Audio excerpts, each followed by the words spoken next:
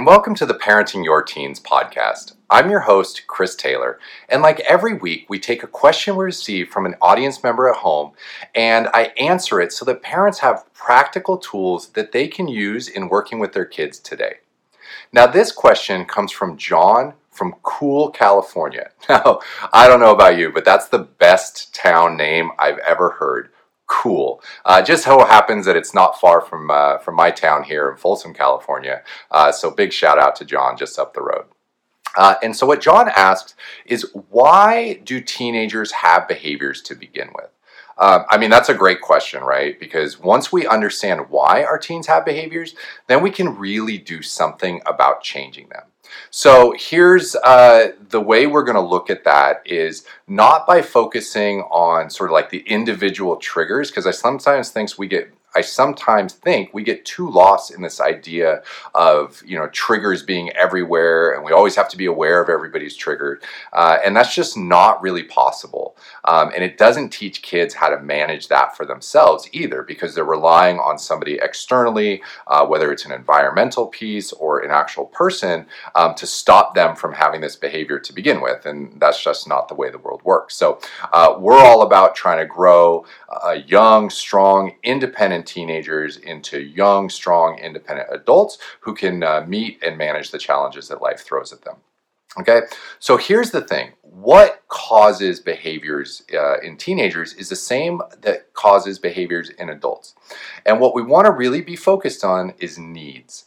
Okay, we as human beings have core needs. And when those core needs go unmet, we have a behavioral response to try to get that need met. Now, as adults, we're better at doing that because we're more mature, we have more life experience, we have the ability to regulate ourselves emotionally more effectively. But when we're teenagers, we're all dysregulated, our brains aren't fully developed, and so we really kind of don't stand a chance if the expectation is just we do that on our own. In conjunction with that, we just don't have the control to make those major life decisions because we do live in a home, we have parents, there's authority figures all around us that are constantly guiding and telling us what to do. So what we really need to know about for need fulfillment is that needs are the drivers of behavior, and that for teens, there's 3 core needs that we want to focus on. So the first of these is the need to connect and belong. Now, we all want to be a part of something. Teens want to be a part of friend groups, social groups at school. They'll change the way they talk, the way they dress, their interests and hobbies, just to gain access to those groups. Adults will have friend groups. We change less in response to those, but we still do. Just think of the first time you met, that person that maybe became your spouse or that you fell in love with. How did you adjust how you normally were to sort of win their favor, right? That need, which is love-based, it's a connection need, is so powerful that we will really adapt and change some of the core pieces of ourselves to get access to that. Your teens are no different. They just do it in different ways because they don't verbalize that need, so they end up acting it out. Slamming a door is a way to pull a parent in to assign a consequence. It backfires on the teen because once they get the consequence, now they're upset because they felt like they were punished for wanting to connect.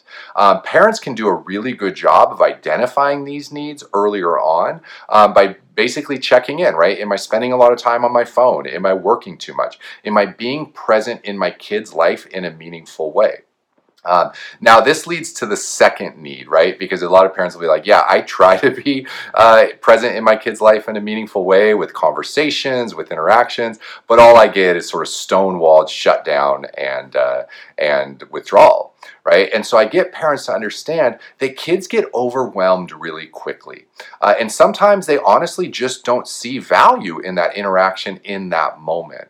And if we're honest, a lot of the requests coming from parents are really intrusive, or they're very demanding on what we want kids to do, whether it be chores or homework, or a certain action that we want them to take in the home. So what we want to do is make sure that we're allowing for the kid to meet that need of escape and avoidance. right? Now, we don't want that to be indefinite, that they just get to escape and avoid and that's just all it ever was, because obviously they do need to function as a member of the household. But if we reinforce that just enough and we teach them that they can meet that need that we have as far as maybe a chore, a task, or a homework piece on their time frame, then they're going to be able to remove themselves from it initially and then circle back around eventually. Now, we're going to talk in a future episode about how you can create a structure to support that so that you're not having to go back like every minute or every 5 minutes or 10 minutes until the kid finally just blows, and then nothing good comes of that because you're in this conflict cycle all over again.